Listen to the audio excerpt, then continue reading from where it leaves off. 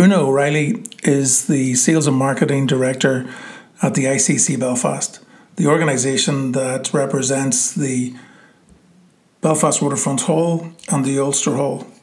The former is, without doubt, an iconic music venue, acknowledged and recognised across the two islands and beyond, and the Waterfront Hall is fast becoming the destination of choice for conferences and conventions. Una has a rich track record in sales management and sales leadership, previously working at the Northern Ireland Chamber of Commerce as business development manager, and following that, a very successful stint at the IFA, where she was the first female director at that organisation in over 130 years. Her legacy remains to this day in what is a very vibrant and commercially relevant sporting property. After the podcast, I was really immediately drawn to the Start With Why book by Simon Sinek. The book has sold well over 1 million copies, and his TED Talk has got 61 million views and is the third most watched TED Talk of all time. And in this podcast, Una is clearly following a fairly well-defined purpose.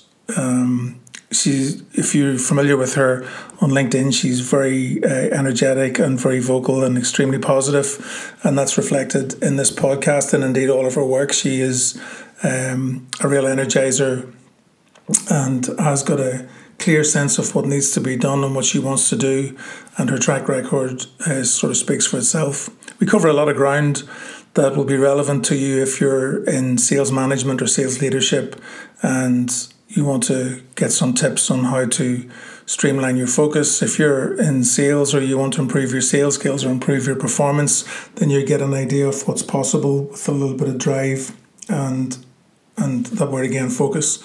So delighted to introduce to you Una O'Reilly. Una, how you doing? Oh, good. Yeah, can't complain, Paul. Life's good. Thanks very much for coming on the podcast. As with most guests, I try and start off with finding out a bit of background. And so you want to just talk a little bit about your career in sales and what you're doing currently? Yeah, well, I'll not start at the very start because I was actually a cattle dealer's daughter and sold calves before I ever left school. So we'll not talk about that. But I suppose... We'll come back to that. We'll come back to that. You can come back to that one. But look, this was my career over this past 10, 14 years. I was sales and marketing, or I'm currently sales and marketing at ICC Belfast, the Waterfront Ulster Hall. Prior to that, the Irish Football Association, the sales and marketing director. And then I spent 6 years as business development director at the Northern Ireland Chamber of Commerce. So if I look at, I suppose, what I've been working on, what my core purpose is, first time I ever voted, Paul, was in the Good Friday Agreement. Okay. The big thing for me is that we now have peace.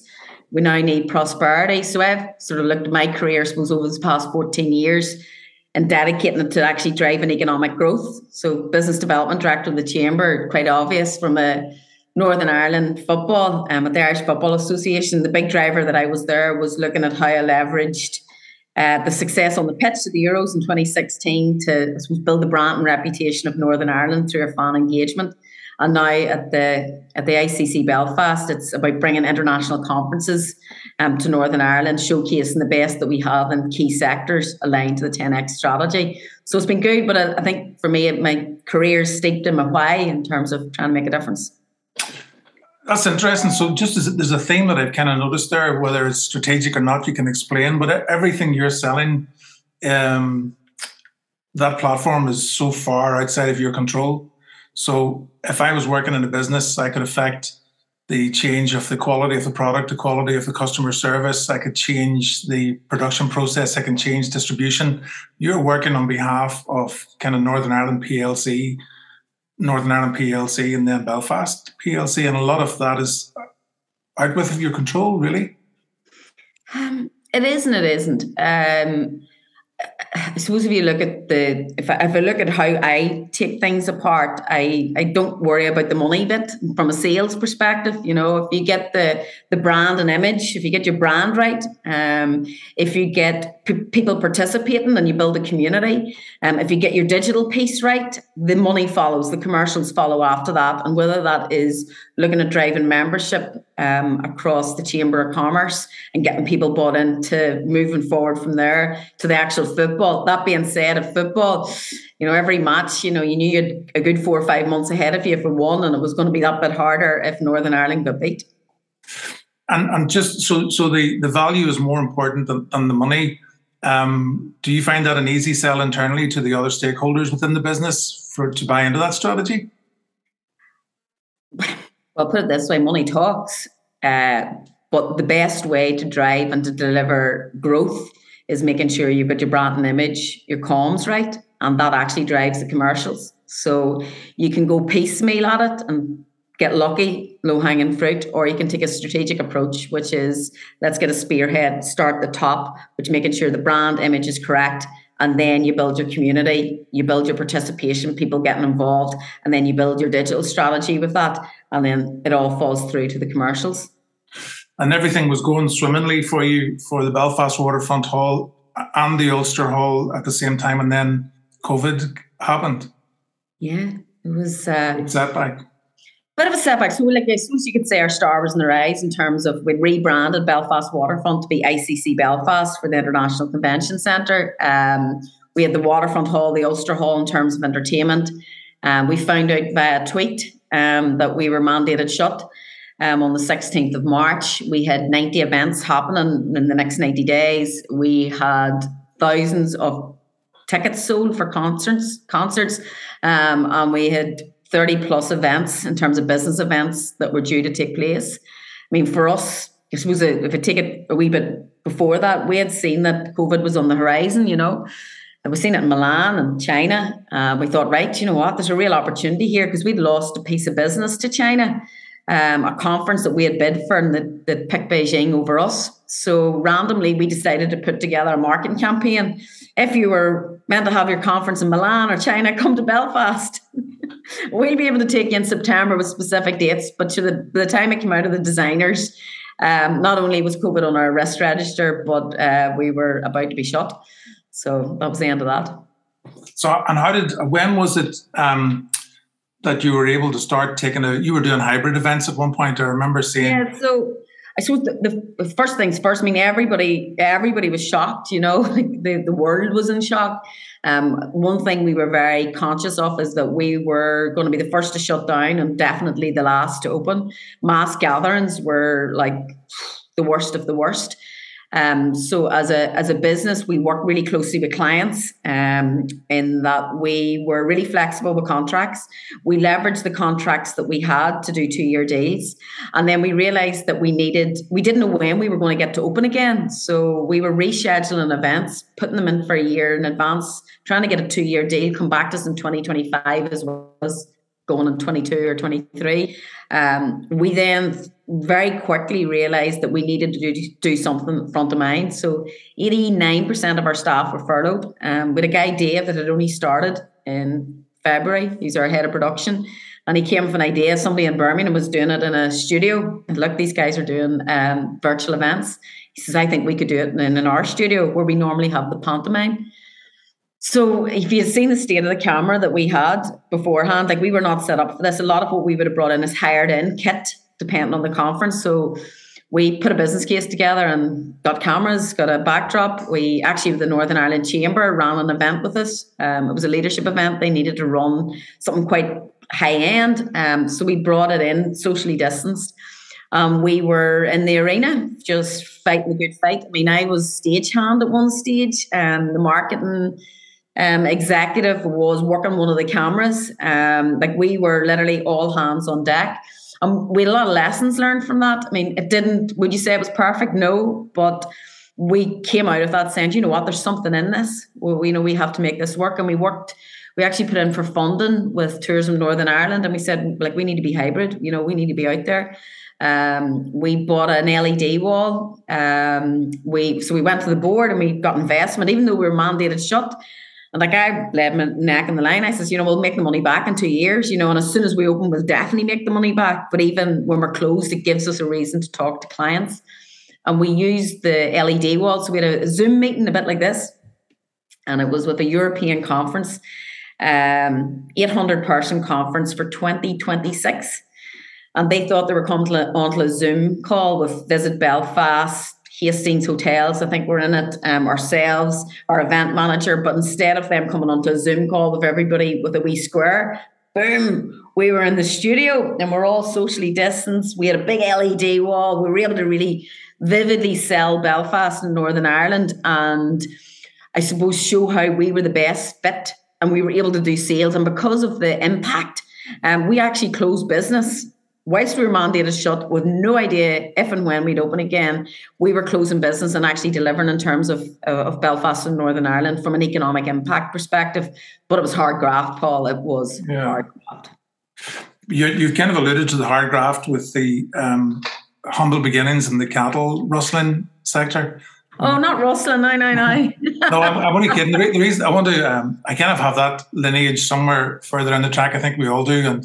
And I remember at a conference, one of the speakers said, it was in Belfast, he said that the further away you get from those days of cattle dealing, the harder it is for people to fully understand and appreciate true negotiation and selling and the hard work behind it. So I genuinely will come back to you on that, Una.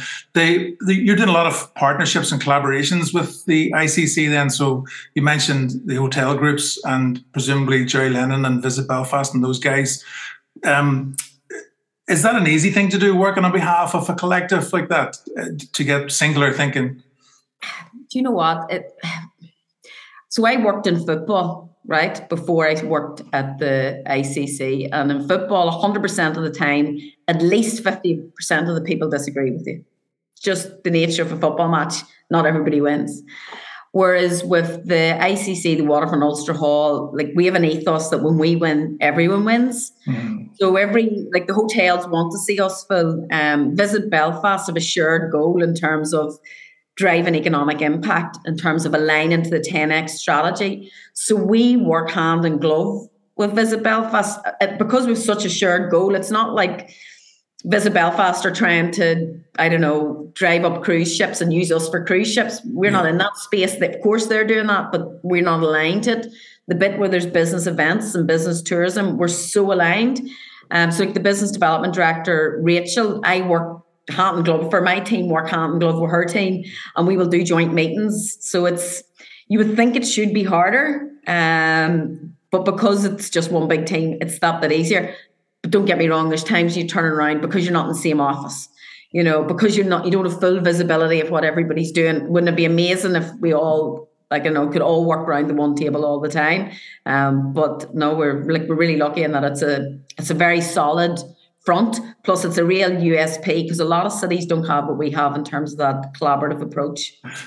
And that was the next question. So, in some of those other cities, you mentioned like Beijing and Milan, is there some kind of hierarchy or tiering system where you kind of know your lane and you compete with a certain city based on what they can offer, or is it open season and you're after anything that moves within reason? Well, if you work in sales and you're after anything that moves, you're going to be a very busy fool.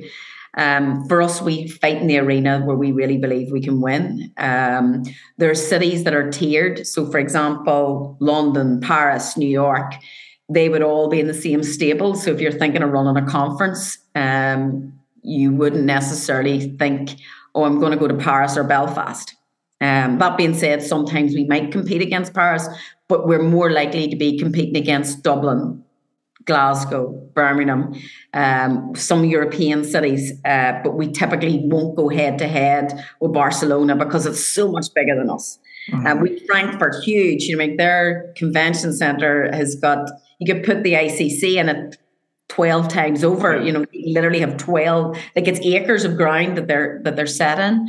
So no, we do fight in the arena that we think we can win. The areas where we're really good at is a collaborative approach. We're really joined up in terms of the sectors that we can go after. So cybersecurity is a really good one for us. Advanced manufacturing, robotics, food technology, life sciences, we do brilliantly, particularly oncology. We're really good at cancer. So there's some things where we have a really strong, our universities are really strong research. So it becomes a really compelling reason to actually choose Belfast for your conference.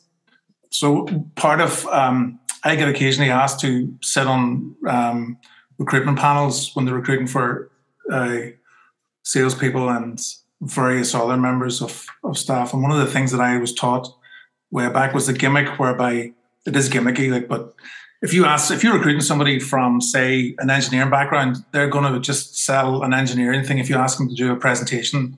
So one of the presentations that I would, the environment I would set up would be, they would be the head of the Belfast Chamber of Commerce. The panel would be Toyota Motor Corporation, and they would have to sell why we, Toyota, should build our next car plant in Belfast. And so that's a really easy sell, but there's a certain structure to it. There's a certain detail you would need, your competition, your value propositions, and so on and so forth. And whenever you sit down and look at Belfast, and it's like as an entity, or Northern Ireland as an entity, and you talk about the distribution points and the 2 airports and the ports and the 2 universities and the willing and able labour force, it is a very compelling place to bring events and people to, isn't it?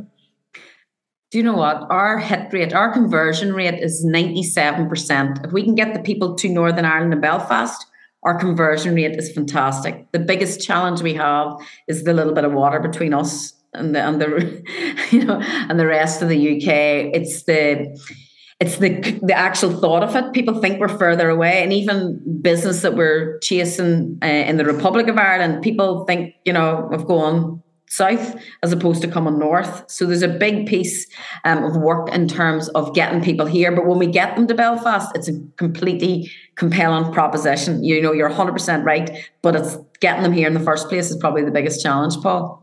And you compete very heavily against Dublin then. So even getting anybody onto the island, Dublin obviously has that cachet of the big tech companies, and it's a bigger city, I guess, in population terms and that, but you're not afraid of going head to head with them.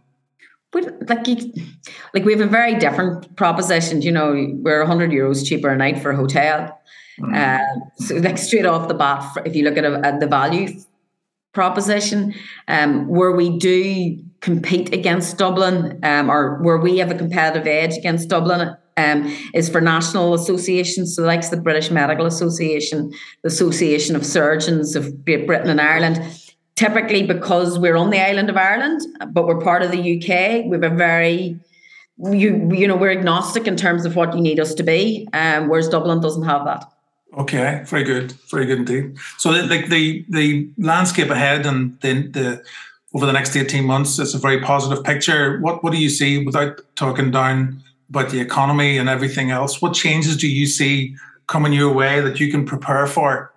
Do you know what?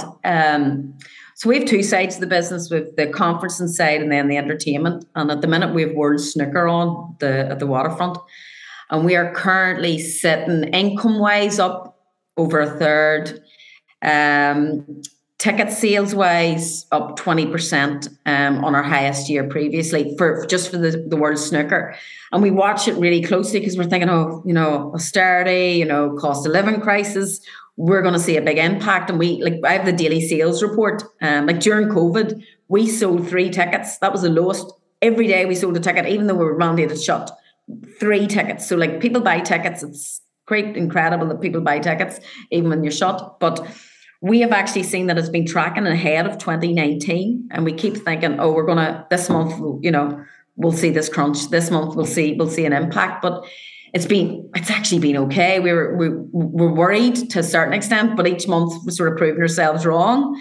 And I don't know, our marketing is good, our segmentation is good in terms of our customers. We're bucking the trend in terms of our occupancy. So I don't know if my team's just amazing, which they are, or if or if the media is playing things up more than maybe it is. So, or maybe it's just November's gas bill hasn't come in yet, and then people will see the reality of what's happening. From the conferencing side of the business, we have now seen that there's a bigger drive for people to meet face to face. Like they've had enough of a Zoom call. The one challenge the challenge that everybody has is energy bills are going through the roof.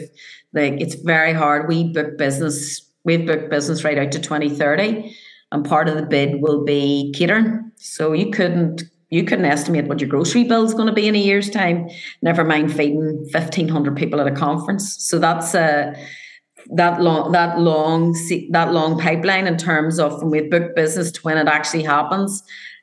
People don't like uncertainty, so decisions can take a bit longer. And then when they do happen, everything has to happen really quickly. Our delegate numbers. So delegates, we had a conference in September there. Now, as luck would have it, we were really busy April through to June. So we had a really good grasp on things. We had one conference with 1,400 people, and 3 weeks before, there was 800 booked. Mm-hmm. 3 weeks before, only 800. So that was an extra 600 people we had to feed. So that puts pressure on our catering team. It put pressure on the event organizer because they need a certain amount of people, like from a commercial perspective, from a break even.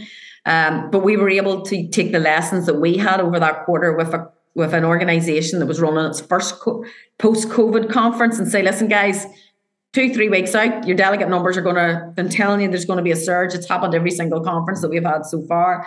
So we were able to give a little bit of comfort, but that uncertainty is hard to plan for. And I think it's how you actually manage the risk, and you also make the most of the opportunity, and that you can be flexible with it.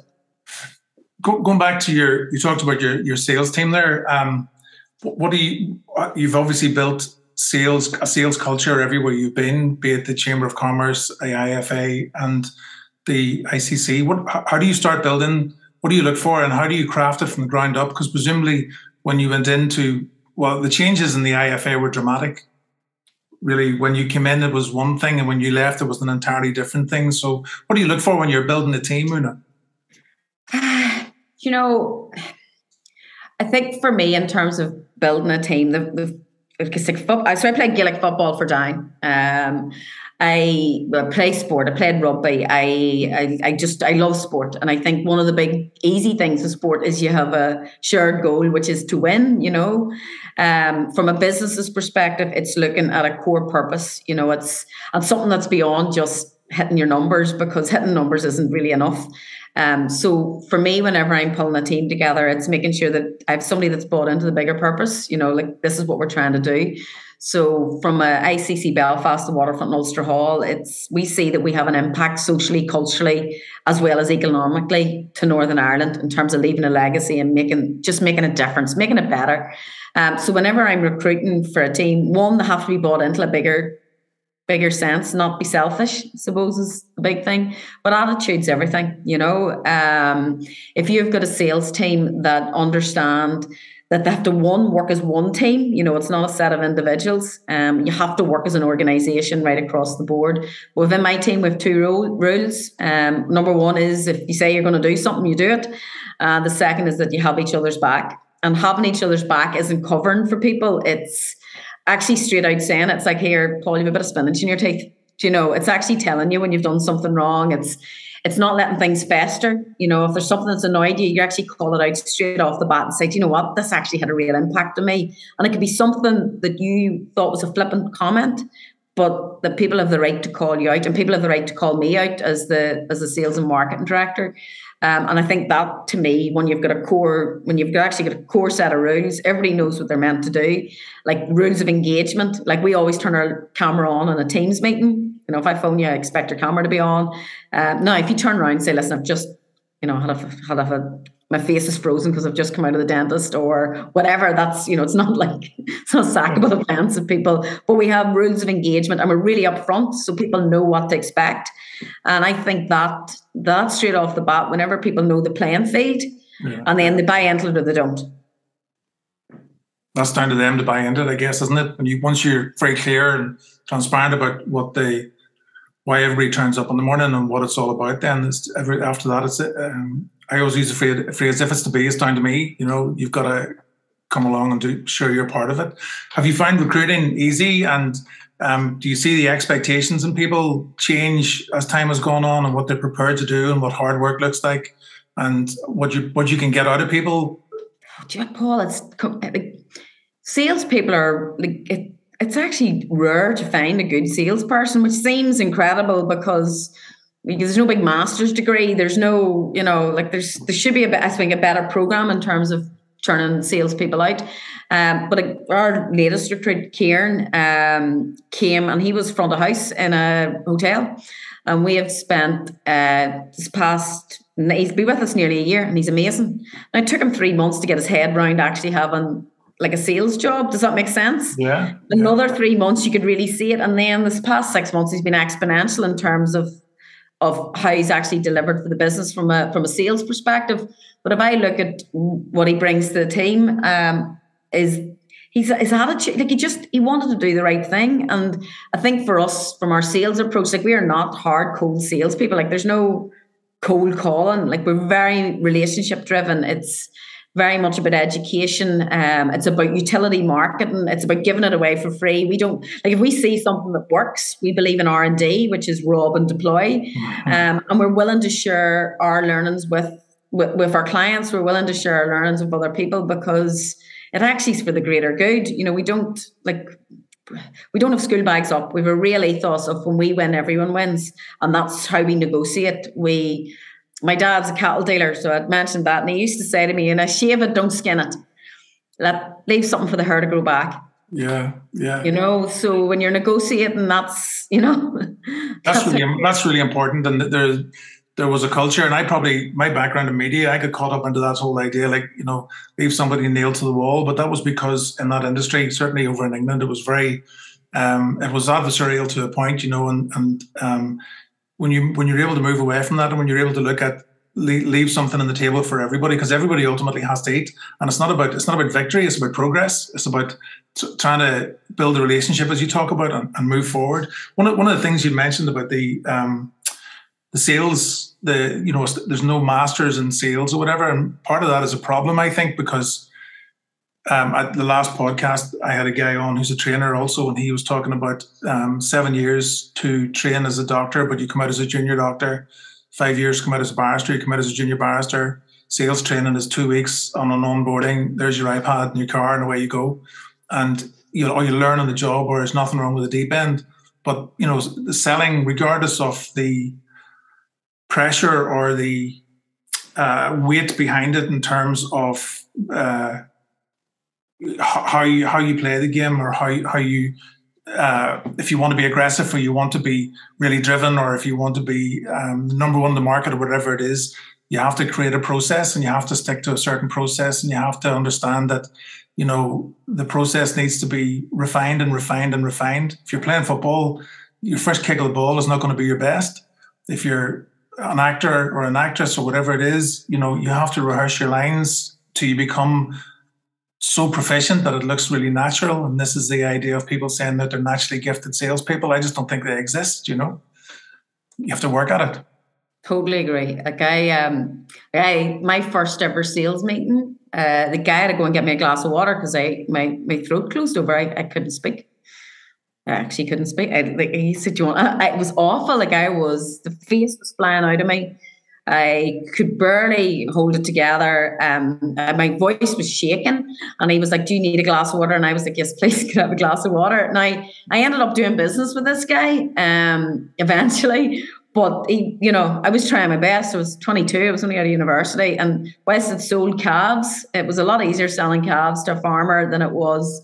It was actually leadership training was what I was selling at the time. So reverse back to the cattle trading and not rustling. Cattle trading, just so I get that right, in case some of my cousins start beating up on me. What did you learn? What was the big learning that you would take away from that really early life experience? So I was brought up on a farm, and one of the things whenever I started in an office job, I couldn't believe it was over. We stopped and there was still work to be done.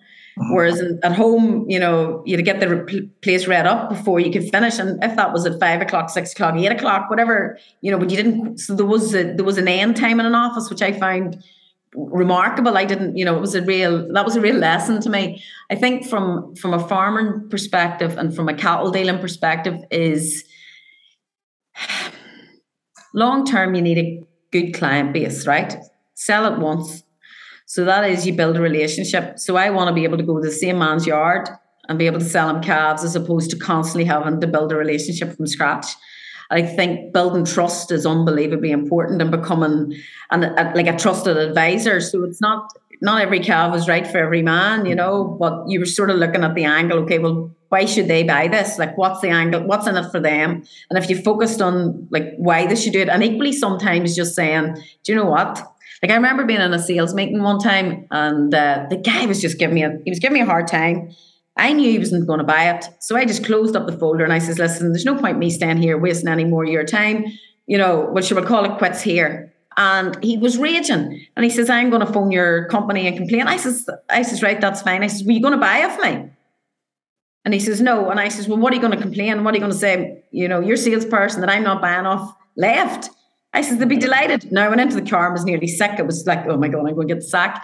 But at that moment in time, I was like going, like, I'm wasting my time. This is, makes no sense, And I think my dad would have said to me, like, never argue with an agent. Which basically meant if you're not going to win the fight, if there's nothing in it, just don't argue. Just, let that go. It's not worth the fight. People that aren't familiar with that environment, and certainly people who aren't familiar with that environment circa 60, 50, 40 years ago when things were particularly tough and there was less protection, there was no farm diversification at play, there was nothing like that. And, you talk about the work ending, the time the work started and, all conditions and, your cattle, mad cow's disease in the 1990s, and all of the adverse weather conditions you're dealing with. Like, it's a hardy business, for a start. And I know this from some of the people around the Moy and some of the people, cousins and that I have, that the name and brand reputation of farmers travels miles before they tip up on the dealing day. And so if you're one family in particular whose name is Donahue, who could have sold could have sold up and down the country twice over because the reputation of the father and the family was beyond reproach, was exemplary, And you talk about the brand, working the brand and everything else, and the money will come. I think that's probably something that could go back even as far as that, But it's an unforgiving. The guy next door to me here has got about 19 black cows out in the field. I don't know what a black cow is. It's just limousine. I'm going to go with limousine. Limousine, right? Okay, there you go. And he's flipping them every couple of weeks and the work to get them and the silage at the back. And, anyway, this is not Farmers Weekly here. So, although it's a lot to be said for it, you're going into the IFA as, if I mention the subject, as a female in a very male dominated arena of a particular mindset. There's a lot of changing to be done. I was the first female director in 134 years. Probably the most interesting was my first day. I was shown to my office and they closed the door after me, and there was a password on top of the laptop, and I was like, "Where's the toilets? Where I can get a cup of tea?" It was quite different. I had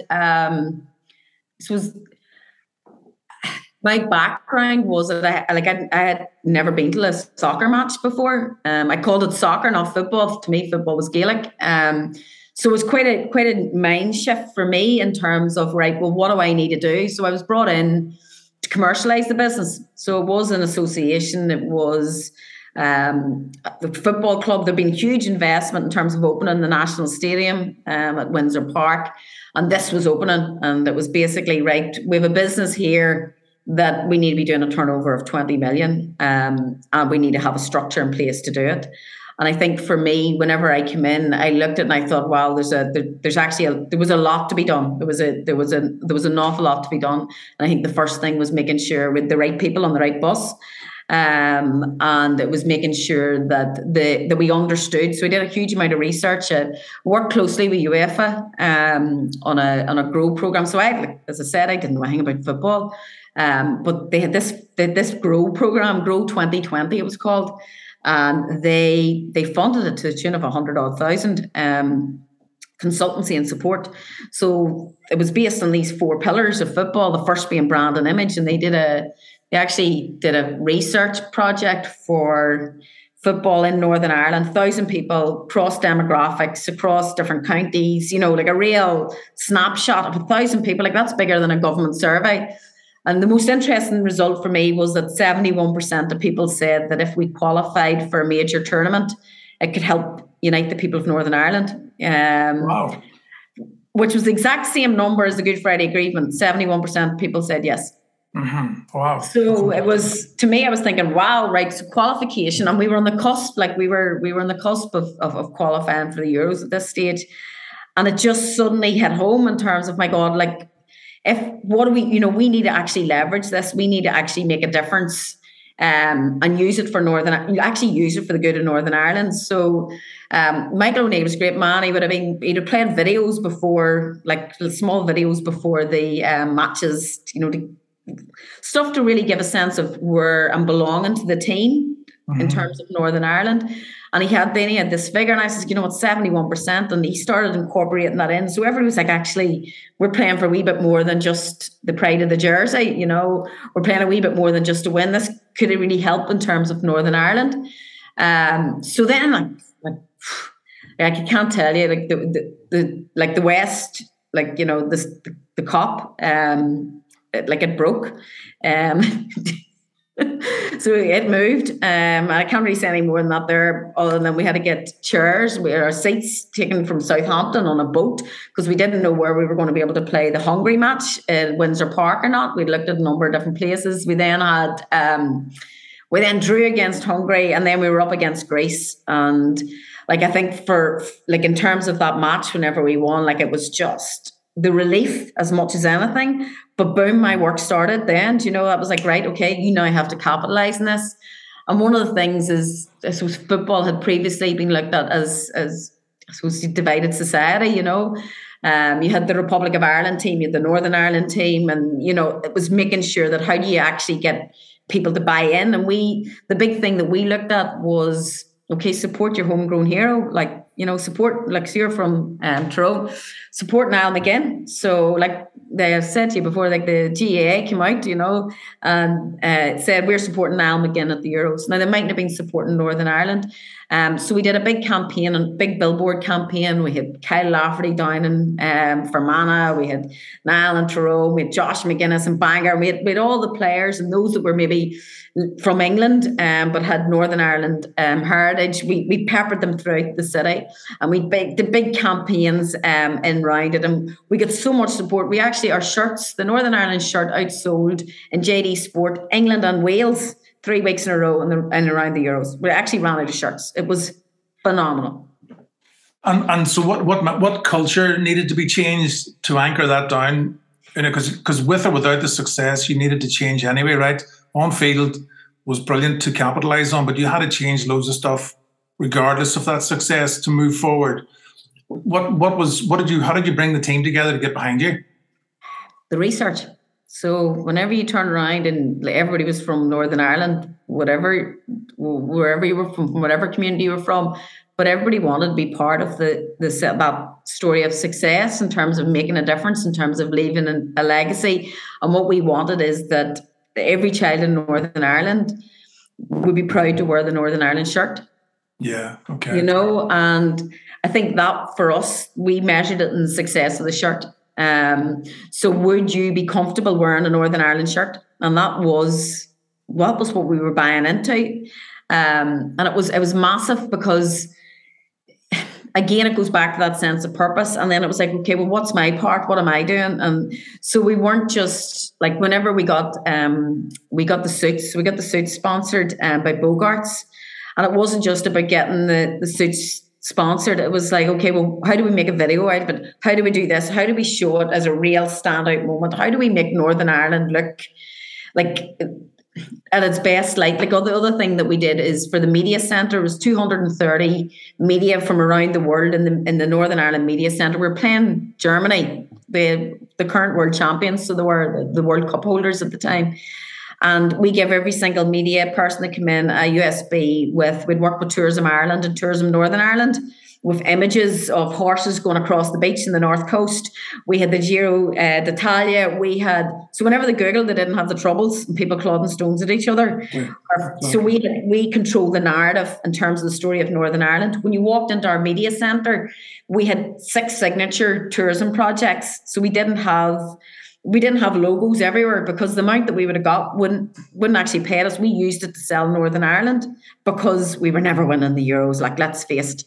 So for us, how were we actually using it to sell Northern Ireland on the world stage and actually control the narrative? And you talk about a culture, whenever you've got this big goal and everybody's saying, right, well, what's your place? We need X amount of pounds to do this. We need that from a sales. All of a sudden, you're not selling, you're actually changing the world. And that becomes so compelling. Like it's, everybody was bought in and everybody you spoke to. And like we couldn't sell on, like their population is 1.8 million, 1.9 million in Northern Ireland. So you couldn't compete with England or Scotland, even in terms of numbers. So we had to sell on passion and emotion and, research that was going to change the world, make a difference, control the narrative, be part of this amazing change story of a country that has peace, that now needs prosperity, that really needs to build its reputation on a global stage. And which better one than the Euros? That's a compelling story as you tell it. And I'm conscious of how I would have framed the conversation. In my head, there was a certain perception of that part of Belfast and everything that stood for and all that. But you can get stuck telling yourself that story over and over and over again, despite the fact that everyone else has moved on. And the picture you're painting, both with the IFA and with the ICC, is something that the politicians could be more cognizant of when they talk to each other and when they present themselves in the media, because it's not a picture we get sold very often on the sport channel or indeed in the news channels. That's another story, I guess. The big challenge that sits ahead for you now, what would success look like if you were saying, this is my 3-year target? What would that look like for you with your current role?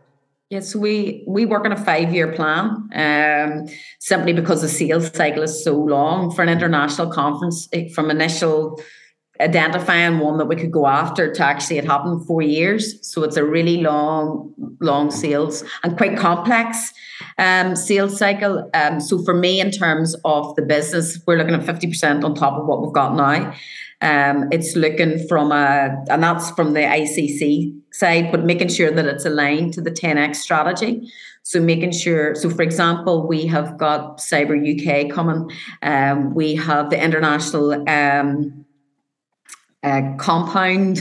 Composite Material Compound Conference Association in the summer, but it's aligned to our expertise in Northern Ireland. Of course, so we can effectively bring any conference, but what we want to do is showcase the best that Northern Ireland and Belfast has to offer. So if we can make sure that we go after the right conferences, we become part of that, I suppose, part of that economic development, but we become an engine for it. So for example, with FDI, foreign direct investment, you're asking somebody to marry you by asking them to come to Northern Ireland, but bring a conference. It's like a first date. It's a cup of coffee, have a look around you. And then when they come and they experience Northern Ireland and Belfast, they say, actually, it's quite a young population. It's well educated. There's 2 universities. There are 2 airports. Dublin's only an hour and a half down the road. And all of a sudden, the compelling proposition you talked about for Toyota and the Belfast Chamber of Commerce, you're showing it, but it's an easier sell, a 3-day conference, than move 30 people to Belfast.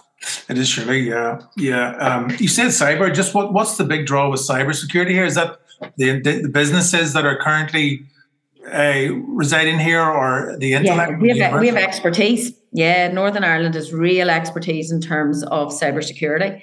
The team at Queen's University of Ulster, but there's we've got this ECIT hub, so we're actually recognised globally for cybersecurity. One of my clients is based in Omagh, and they're working with some of the biggest sector leading organizations globally, which is just it's brilliant that that's happening. That there's a different kind of security, there's a different kind of engineering. It's all moving in the right direction. I'm conscious of staying on the sales side of things, so I wanted to ask you if you were consulting and you were coaching an individual or somebody that you wanted them to improve their performance in a way, what are the sort of 2 or 3 things that you'd want them to focus on to get better at what they're doing in sales? Because you've had quite a brilliant trajectory, and I'm sure all the learnings in every single job, has helped you move on to the next one and the next one and the next one. But on a purely sales basis, what advice would you give to somebody to push them forward? Okay, 80-20. Up front, spend 80% of your time prospecting. So just gather the list of the people that you want to go after. So don't do a piecemeal. So don't see something shiny, chase it up, get one meeting. You need to get it all in a pot up front and say, right, for example, I know that we can host 120 conferences that look like this. What are these 120 conferences? And put all your effort into identifying who it is, why it is, research it, and then go in a block of time to chase rather than jumping between lots of different things. So laser focused would be one. So prospecting up front, 80% of your time prospecting, and then the sales come. And I think one of the things that people in sales do is they have a hot prospect and they torture them. So they phone the same because, oh yeah, this is going to close, this is going to close. Like if it's going to close, it'll close. Definitely ask for the business. 70% of people don't close the business. They take them out, but they don't actually do the deal. So definitely ask for the business. But once you've asked for it, that's enough. And once somebody's bought from you, put the pen down, just put the contract in front of them and stop talking. Because I've seen people talk themselves out of a sale. I've actually seen people have it sold and then continue, and you're like, now it's time to stop talking, Yeah, that's very good advice. Good advice, yeah. And thanks very much. I'm conscious of the time. It's been really, really brilliant. You're very active on your social media, very active on LinkedIn. I'm sure some people probably want to reach out to you. Just hit you up and follow you. Yeah, go ahead, no problems. I mean, from a sales perspective, this was my advice to anybody that wants to get in sales is like you just in your own head don't think that you can be beat. You'll lose some sales, but you'll never be beat. Definitely, yeah. And thanks very much. That's really brilliant. You're very welcome. Really appreciate it. Thanks, Bob. Take care now. I'm just going to pause that in 1 second. I'm going to put my glasses on. That was deadly. Thank you. Is that all right? Really good. Yeah, really good.